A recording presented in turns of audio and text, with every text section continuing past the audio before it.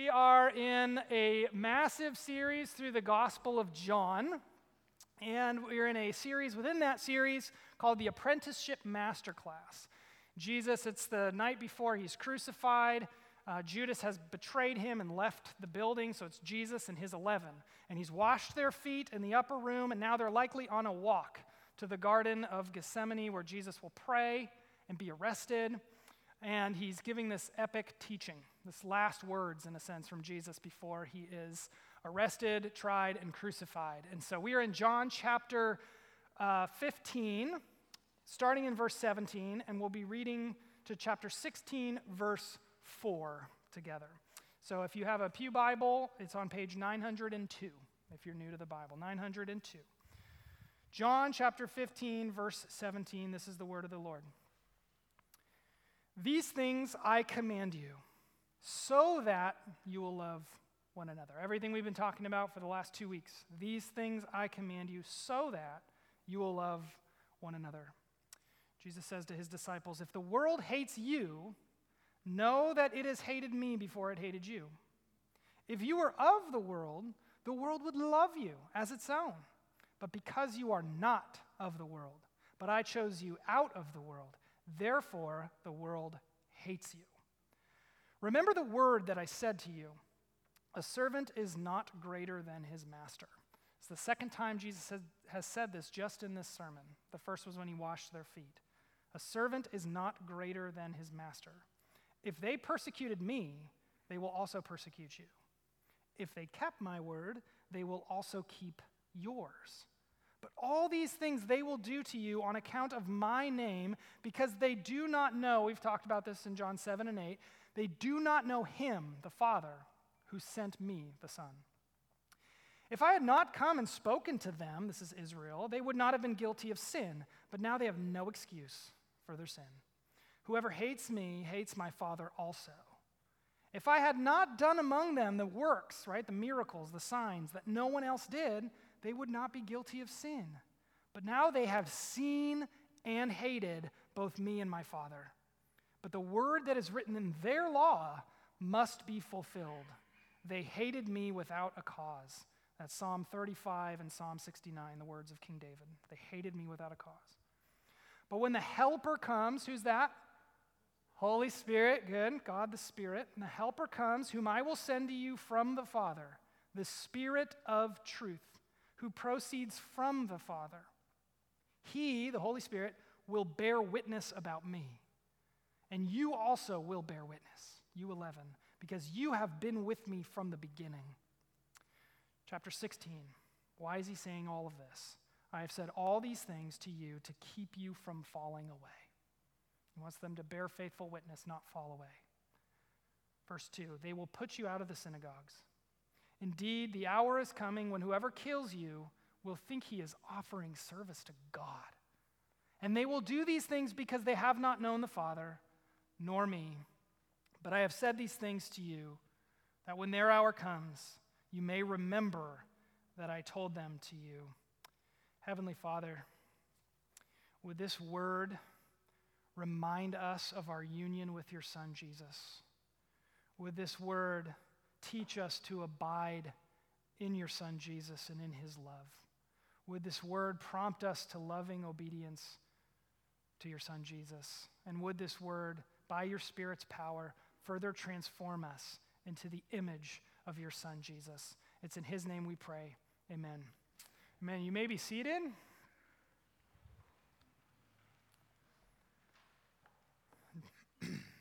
Two questions this morning. Do you remember June 2020? You're like, I don't want to remember June 2020. Sorry, I'm going to remind you of June 2020. I remember here at the church, that was when we were finally able to start regathering in person. But we couldn't do so inside. We had to do so outside in the gathering place. And then we're about to meet, and then there was lightning. There was lightning in California in June, and so then we had to cancel service and go back to just online, and then, as pastors, we're like trying to be like amateur experts of, smoke advisory warnings and like forecast, can we meet this Sunday or not? And then we're already trying to figure out what COVID is, and then we meet and the sky's orange and there's ash falling from the sky and we're in the apocalyptic book of Daniel planned a year before, and we're like, is this the end? Like, it's the, crazy times. And if you remember, it was early June when George Floyd was killed and everything blew up socially, right? And then there were protests and there were counter-protests and there were riots and there was like property damage to members of our congregation who own businesses, and there was just so much fear in the air. Like I remember there's these like fear-mongery Facebook and Twitter posts like they're coming for the suburbs next. It was just, people were anxious. And you remember that slogan from lockdown, we're all in this together, right? By June, that was no longer the case, like that had unraveled in a hurry. And just, we had so many questions at every level. I mean, people were wondering, will I ever get to go back to work? I want to go cut hair or whatever. Will I get to go back to work and provide for my family? Or some people were working from home, and they were like, this is great. Do I have to go back to work, Other people, are my kids going to get to go back to school? Because this thing just keeps going on. And others, is my kid going to have to wear a mask when they go to school? Or are other kids not going to be wearing masks when I go to school? Are we ever going to get a vaccine? Is that going to be years away? Wait a minute, are they going to make me get a vaccine? Right? There's questions all over. It's like, is my best friend a racist? Is my pastor a Marxist?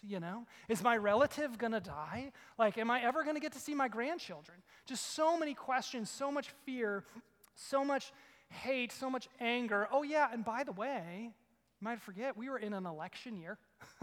An election year more contentious than anything since like Jefferson Adams in 1796, okay? Like, we lived through that together, you guys. Like, what a thing that we lived through. You remember that, just the hatred, like the palpable hatred. Like, you'd be like, I think I'll go on social media. Next, like 2 seconds later, you're feeling pressured to respond and like bombarded with so much, right? And just the fear in the air.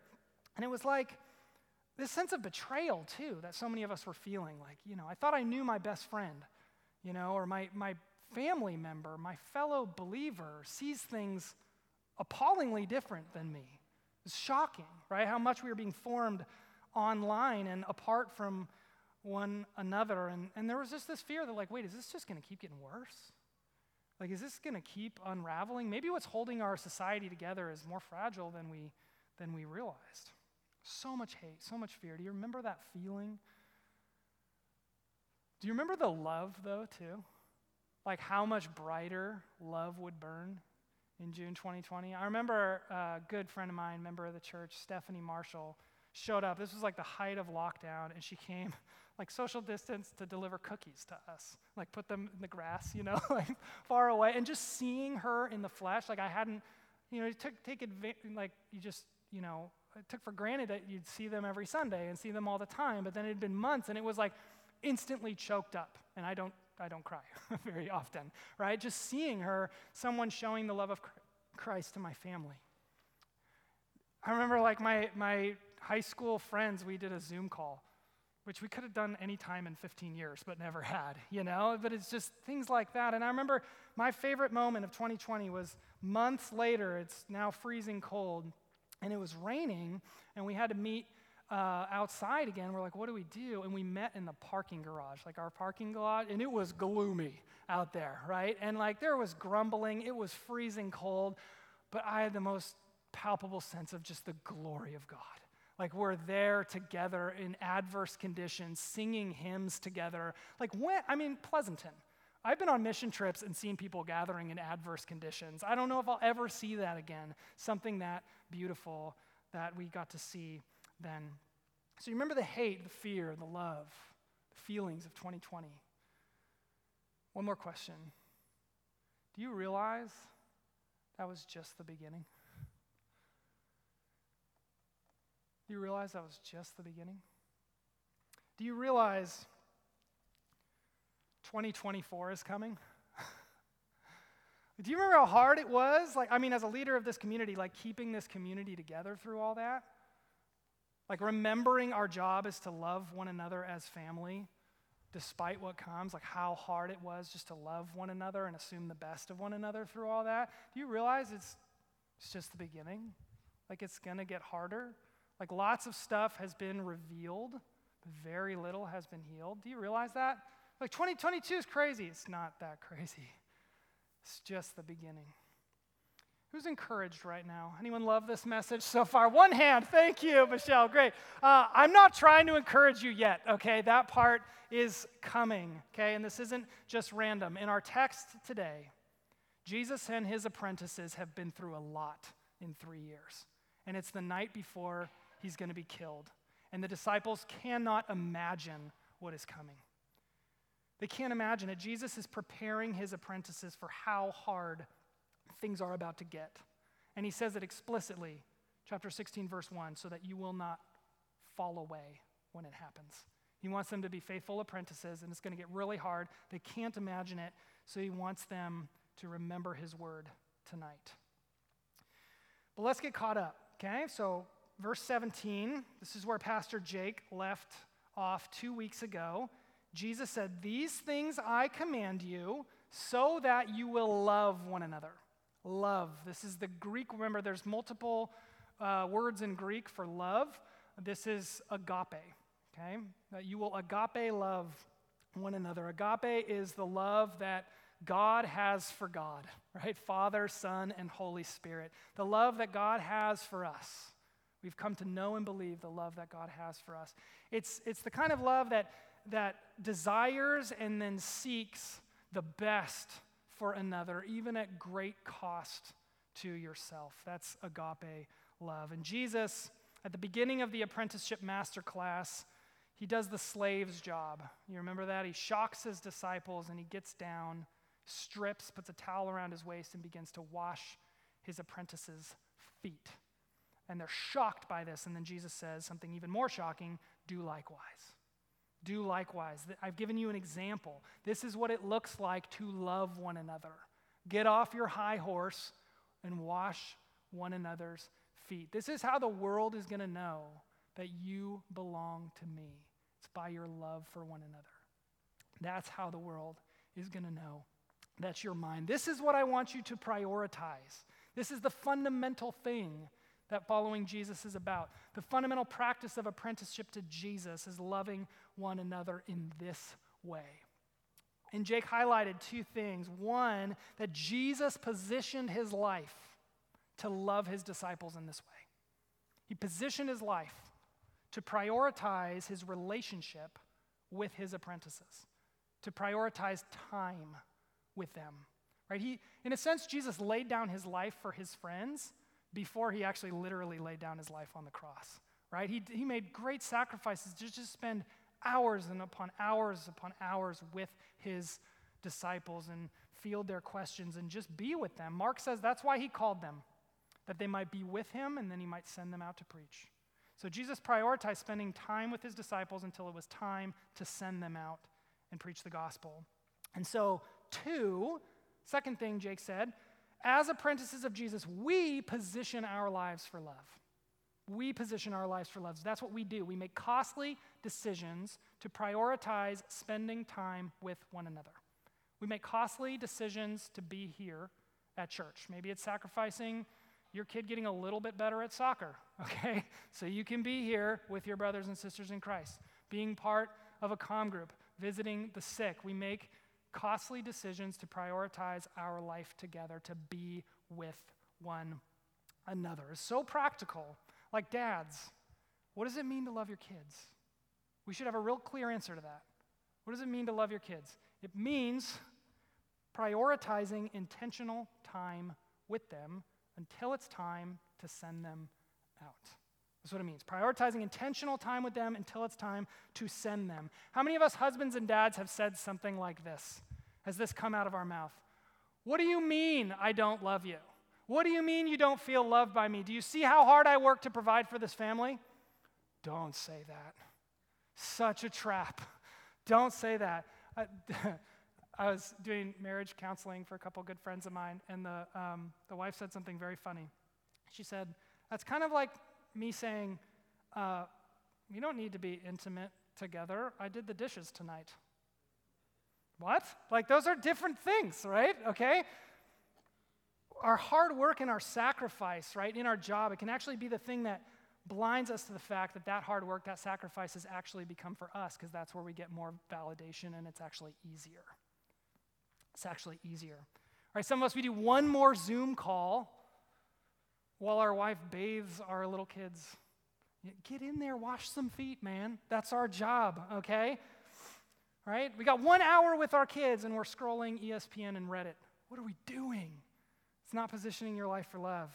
Love means making sacrifices to be truly with one another. That's what Jesus did for his disciples. That's what we do for one another. Pastor Rick Warren, who famously, he's famous. He retired recently, and he has this great quote that's always stuck with me. He said, "The best use of life is love. The best expression of love is time, and the best time to love is now." Love one another. Be with one another. But that's not all. Let's go back to verse 17. Jesus says, "These things I command you so that you will love one another." There's something even more fundamental than loving one another. What could be more fundamental than loving one another? What does he command us to do in chapter 15? Jesus through Heath preached it last week. Abide in him. Abide in him. Be with Jesus. Jesus commands us to abide in him like a branch abides in a vine. He says, apart from him, we can do nothing. We can do nothing unless you slow down your life, unless you prune your priorities to be with Jesus, to prioritize meditating on God's word, praying unceasingly, listening for his voice, silence, solitude, stillness. You might be busy, but you ain't doing nothing of eternal consequence. You're not doing anything, right? Branches don't hurry. They don't, you know? And if you're hurrying, you're not abiding.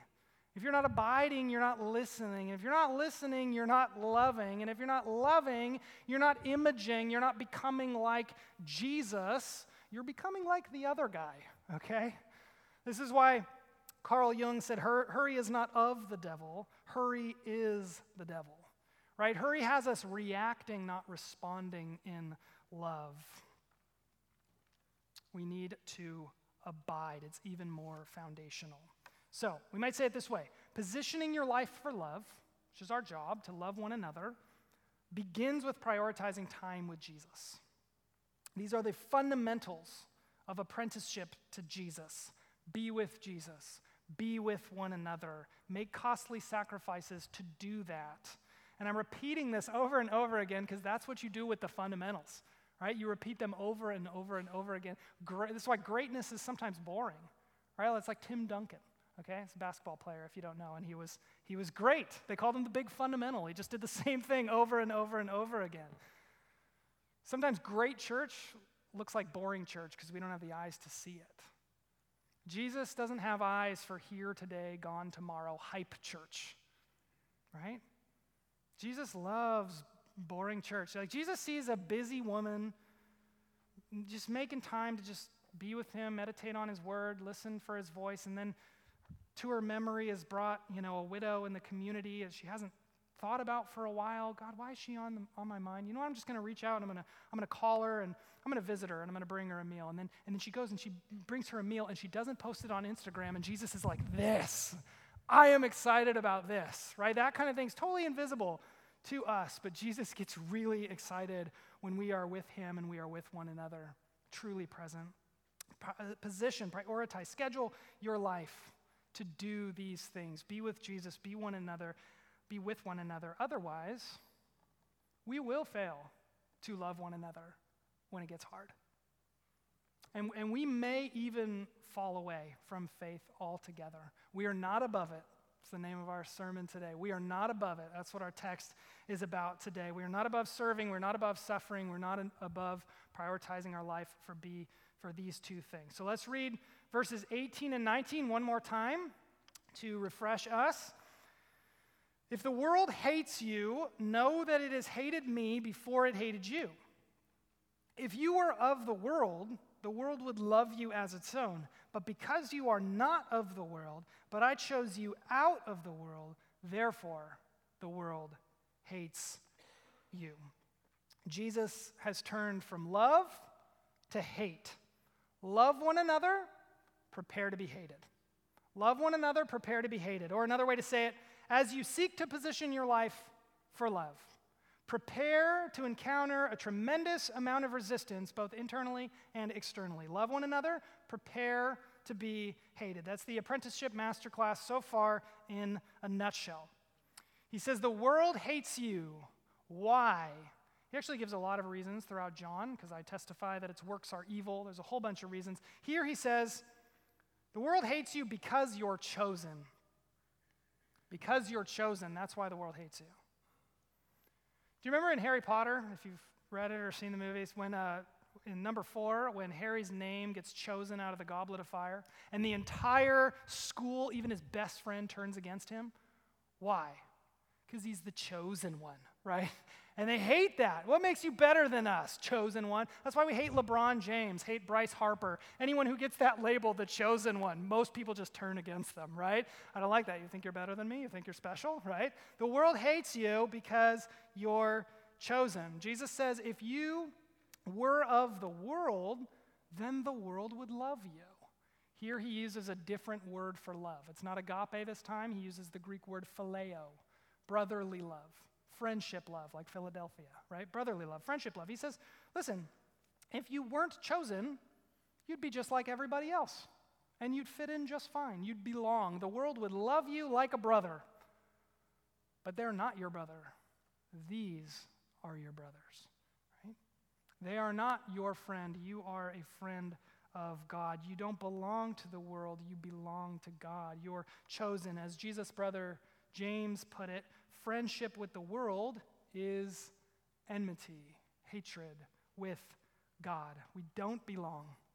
We are chosen. We have to start here. We have to linger here.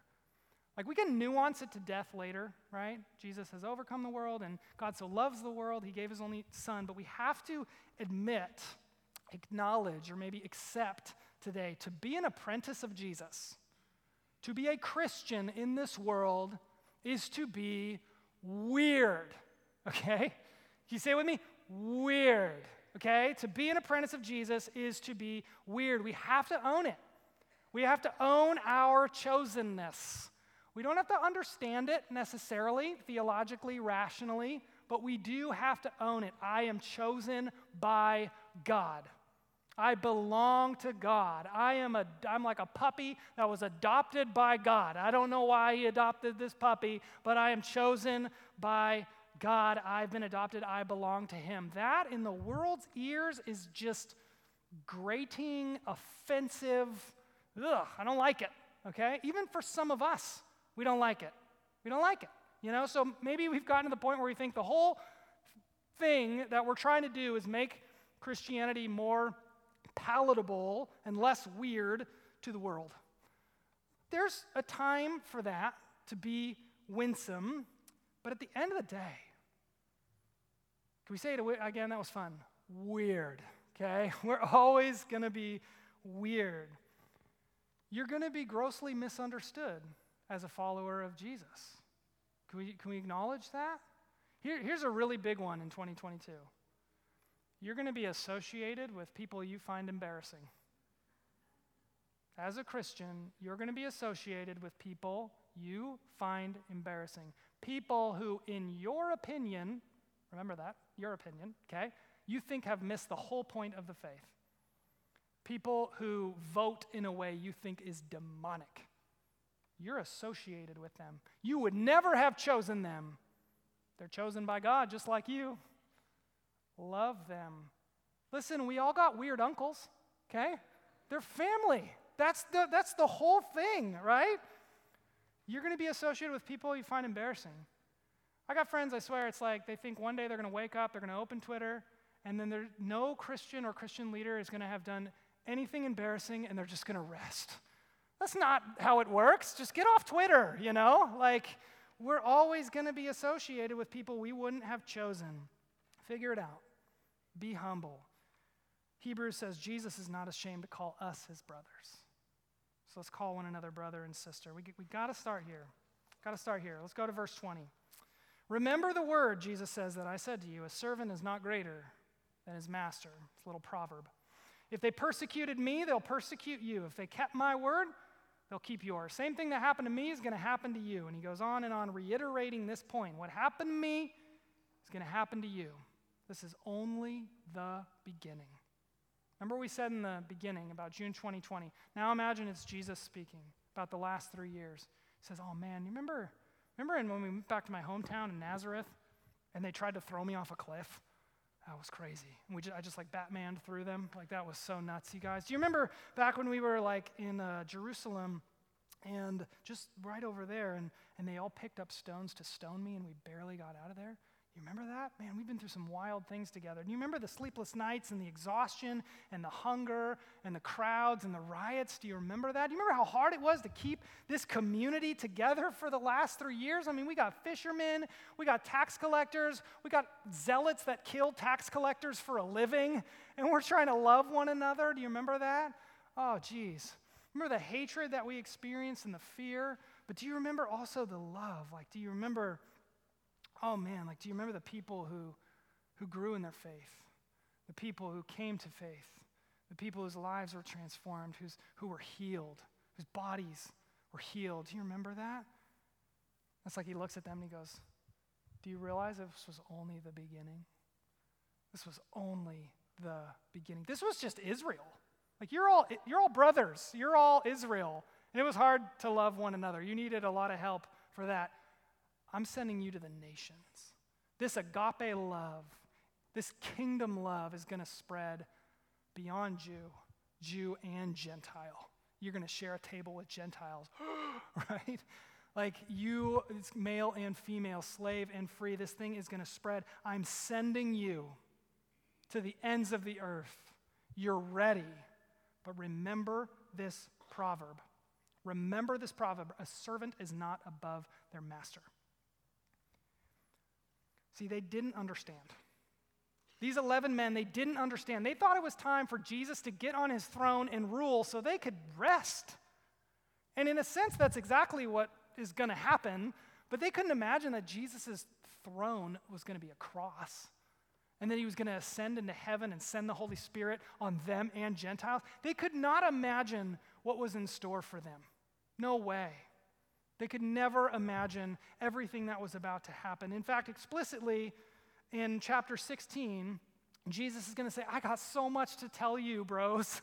I have so much to tell you, but you cannot bear it now. You cannot imagine it right now. It's like training my son, Levi. He's almost 8.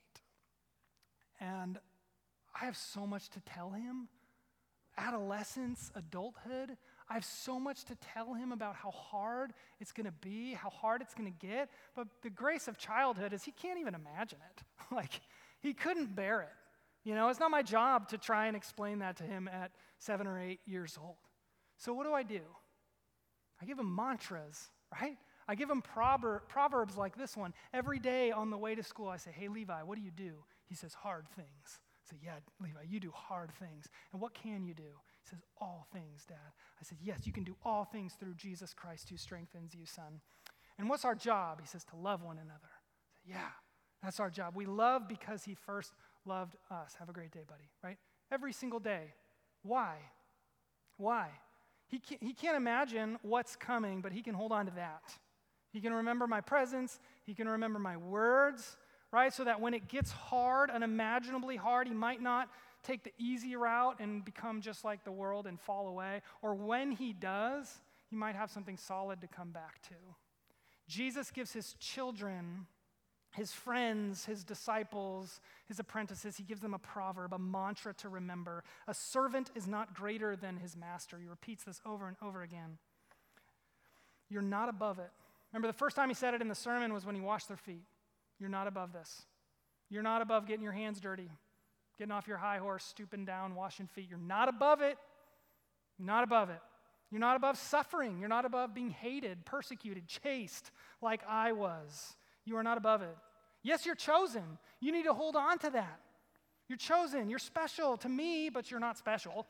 right? Like Jesus might say, look, I'm the ultimate chosen one. If anyone's ever been special, it's me, but I'm not here to like relish in my specialness and be served as the special one. No, what's he here to do? He's here to serve and to suffer and to give his life as a ransom for many. That's the example. That's the pattern that we follow. And I want you to remember this proverb and remember that I said this to you so that why? You will not fall away. So that you will not fall away. VCC, can we say one more thing together this morning? We're not above it. We're not above it. We're not above it. I'm about as privileged a human being as you will find on planet Earth, okay? I'm a 90s Pleasanton boy, all right? And I'm not above it. I'm not above my life being patterned and shaped after the service and suffering of my master, Jesus Christ. We're 2,000 years removed from these 11 men, and we are not above it. We are Americans sitting in a comfortable sanctuary this morning, and we are not above our lives being patterned after the service and suffering of our master Jesus. We are not above him.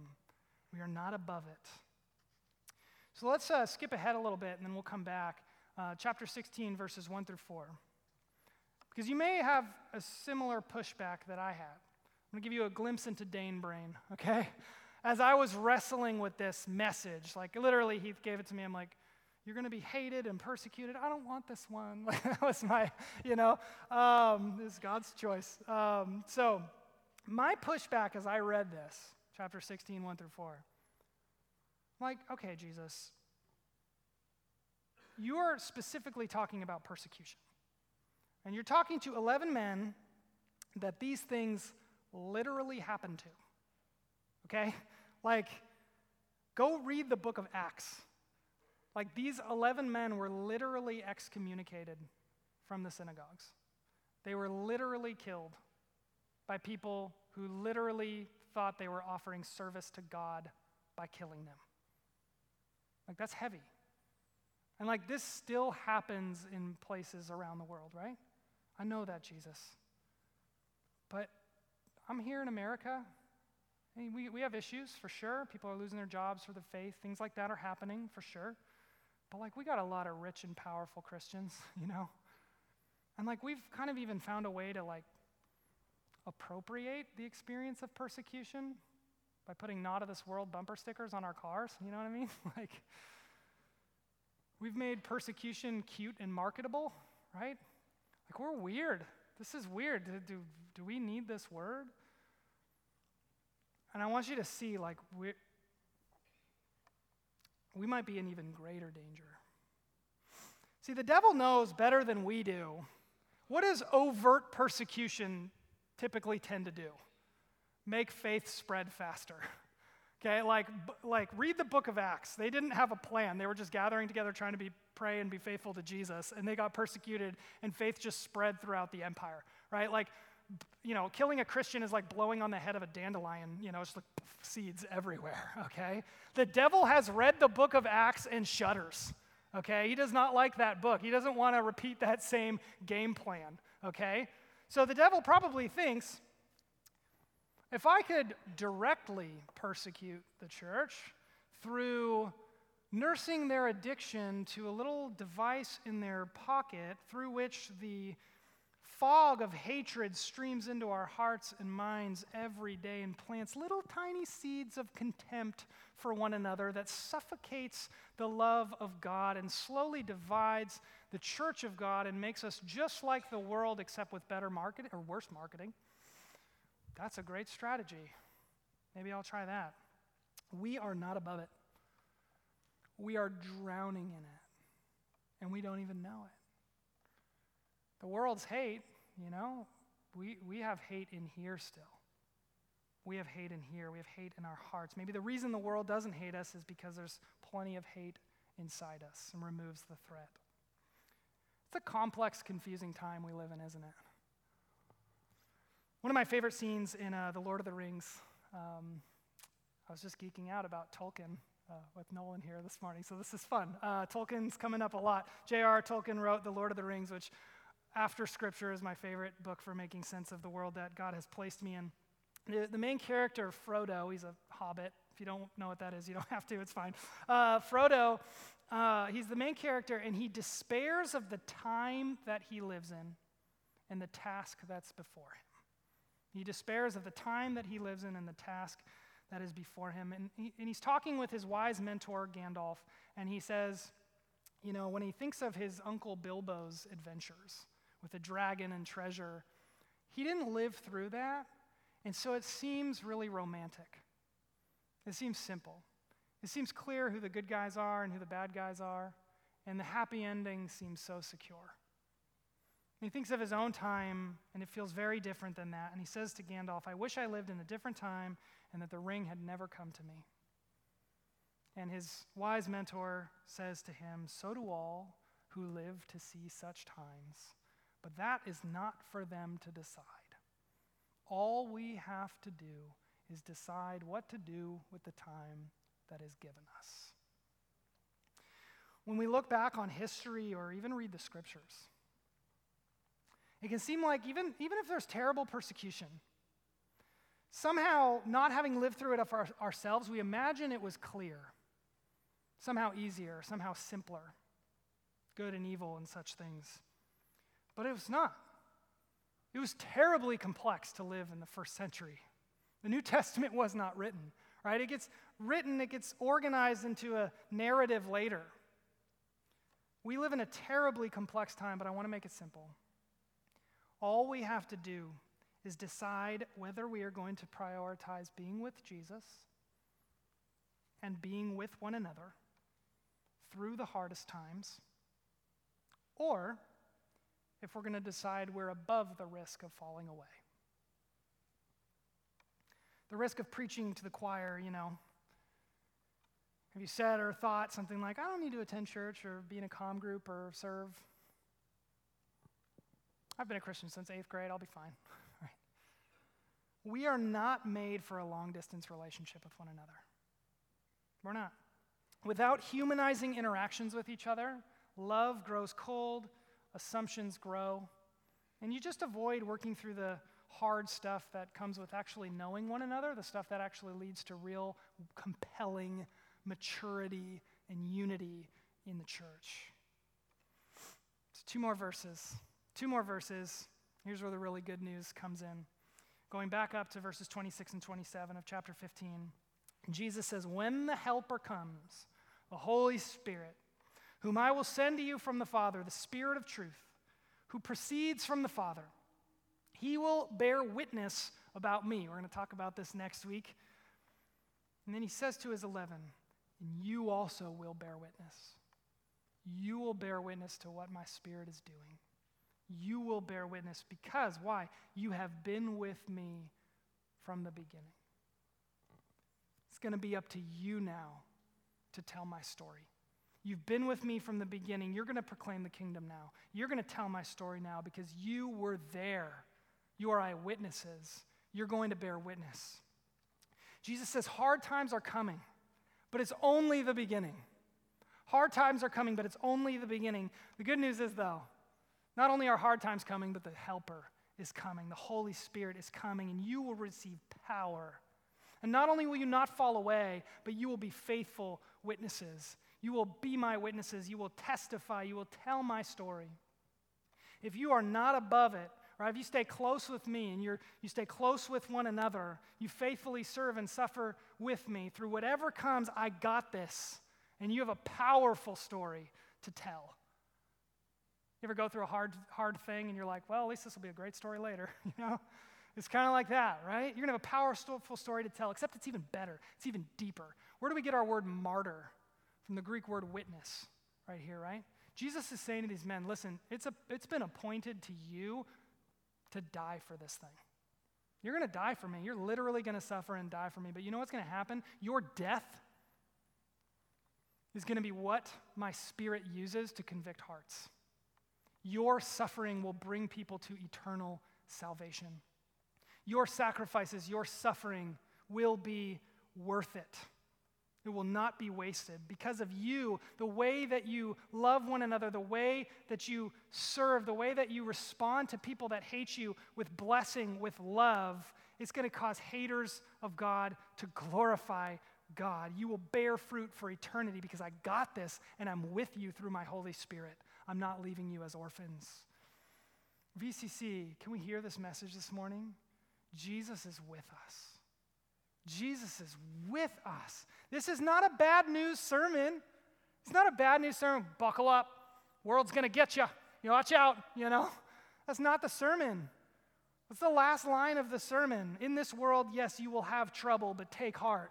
I have overcome the world. Or as John writes, this is the victory that overcomes the world.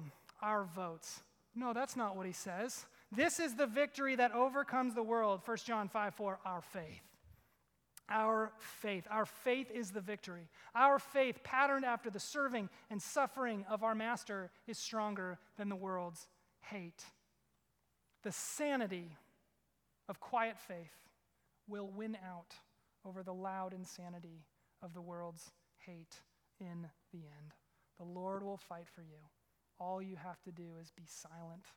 The Lord says to Moses and to us, all we have to do is abide like a branch in the vine.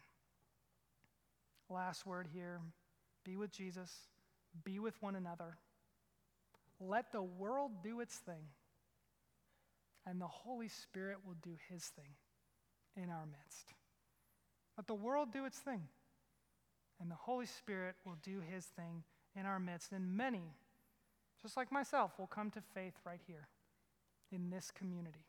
Many will come to faith in Jesus. VCC, you will bear fruit for eternity. Is that good news this morning? We're going to bear fruit for eternity. Let's go. Let's pray. Father, thank you for your good promises in your scripture, for your proverbs that you give us, like a servant is not greater than his master, that you didn't leave us, Father, as orphans, that you didn't leave us with no memory of your words, but you left us with your word and you gave us your Spirit that we might faithfully bear witness in our community.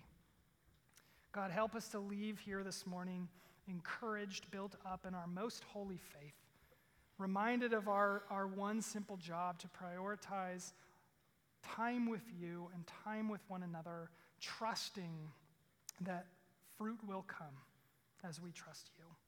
So God, with the rest of our time together in our worship, bring joy to your heart.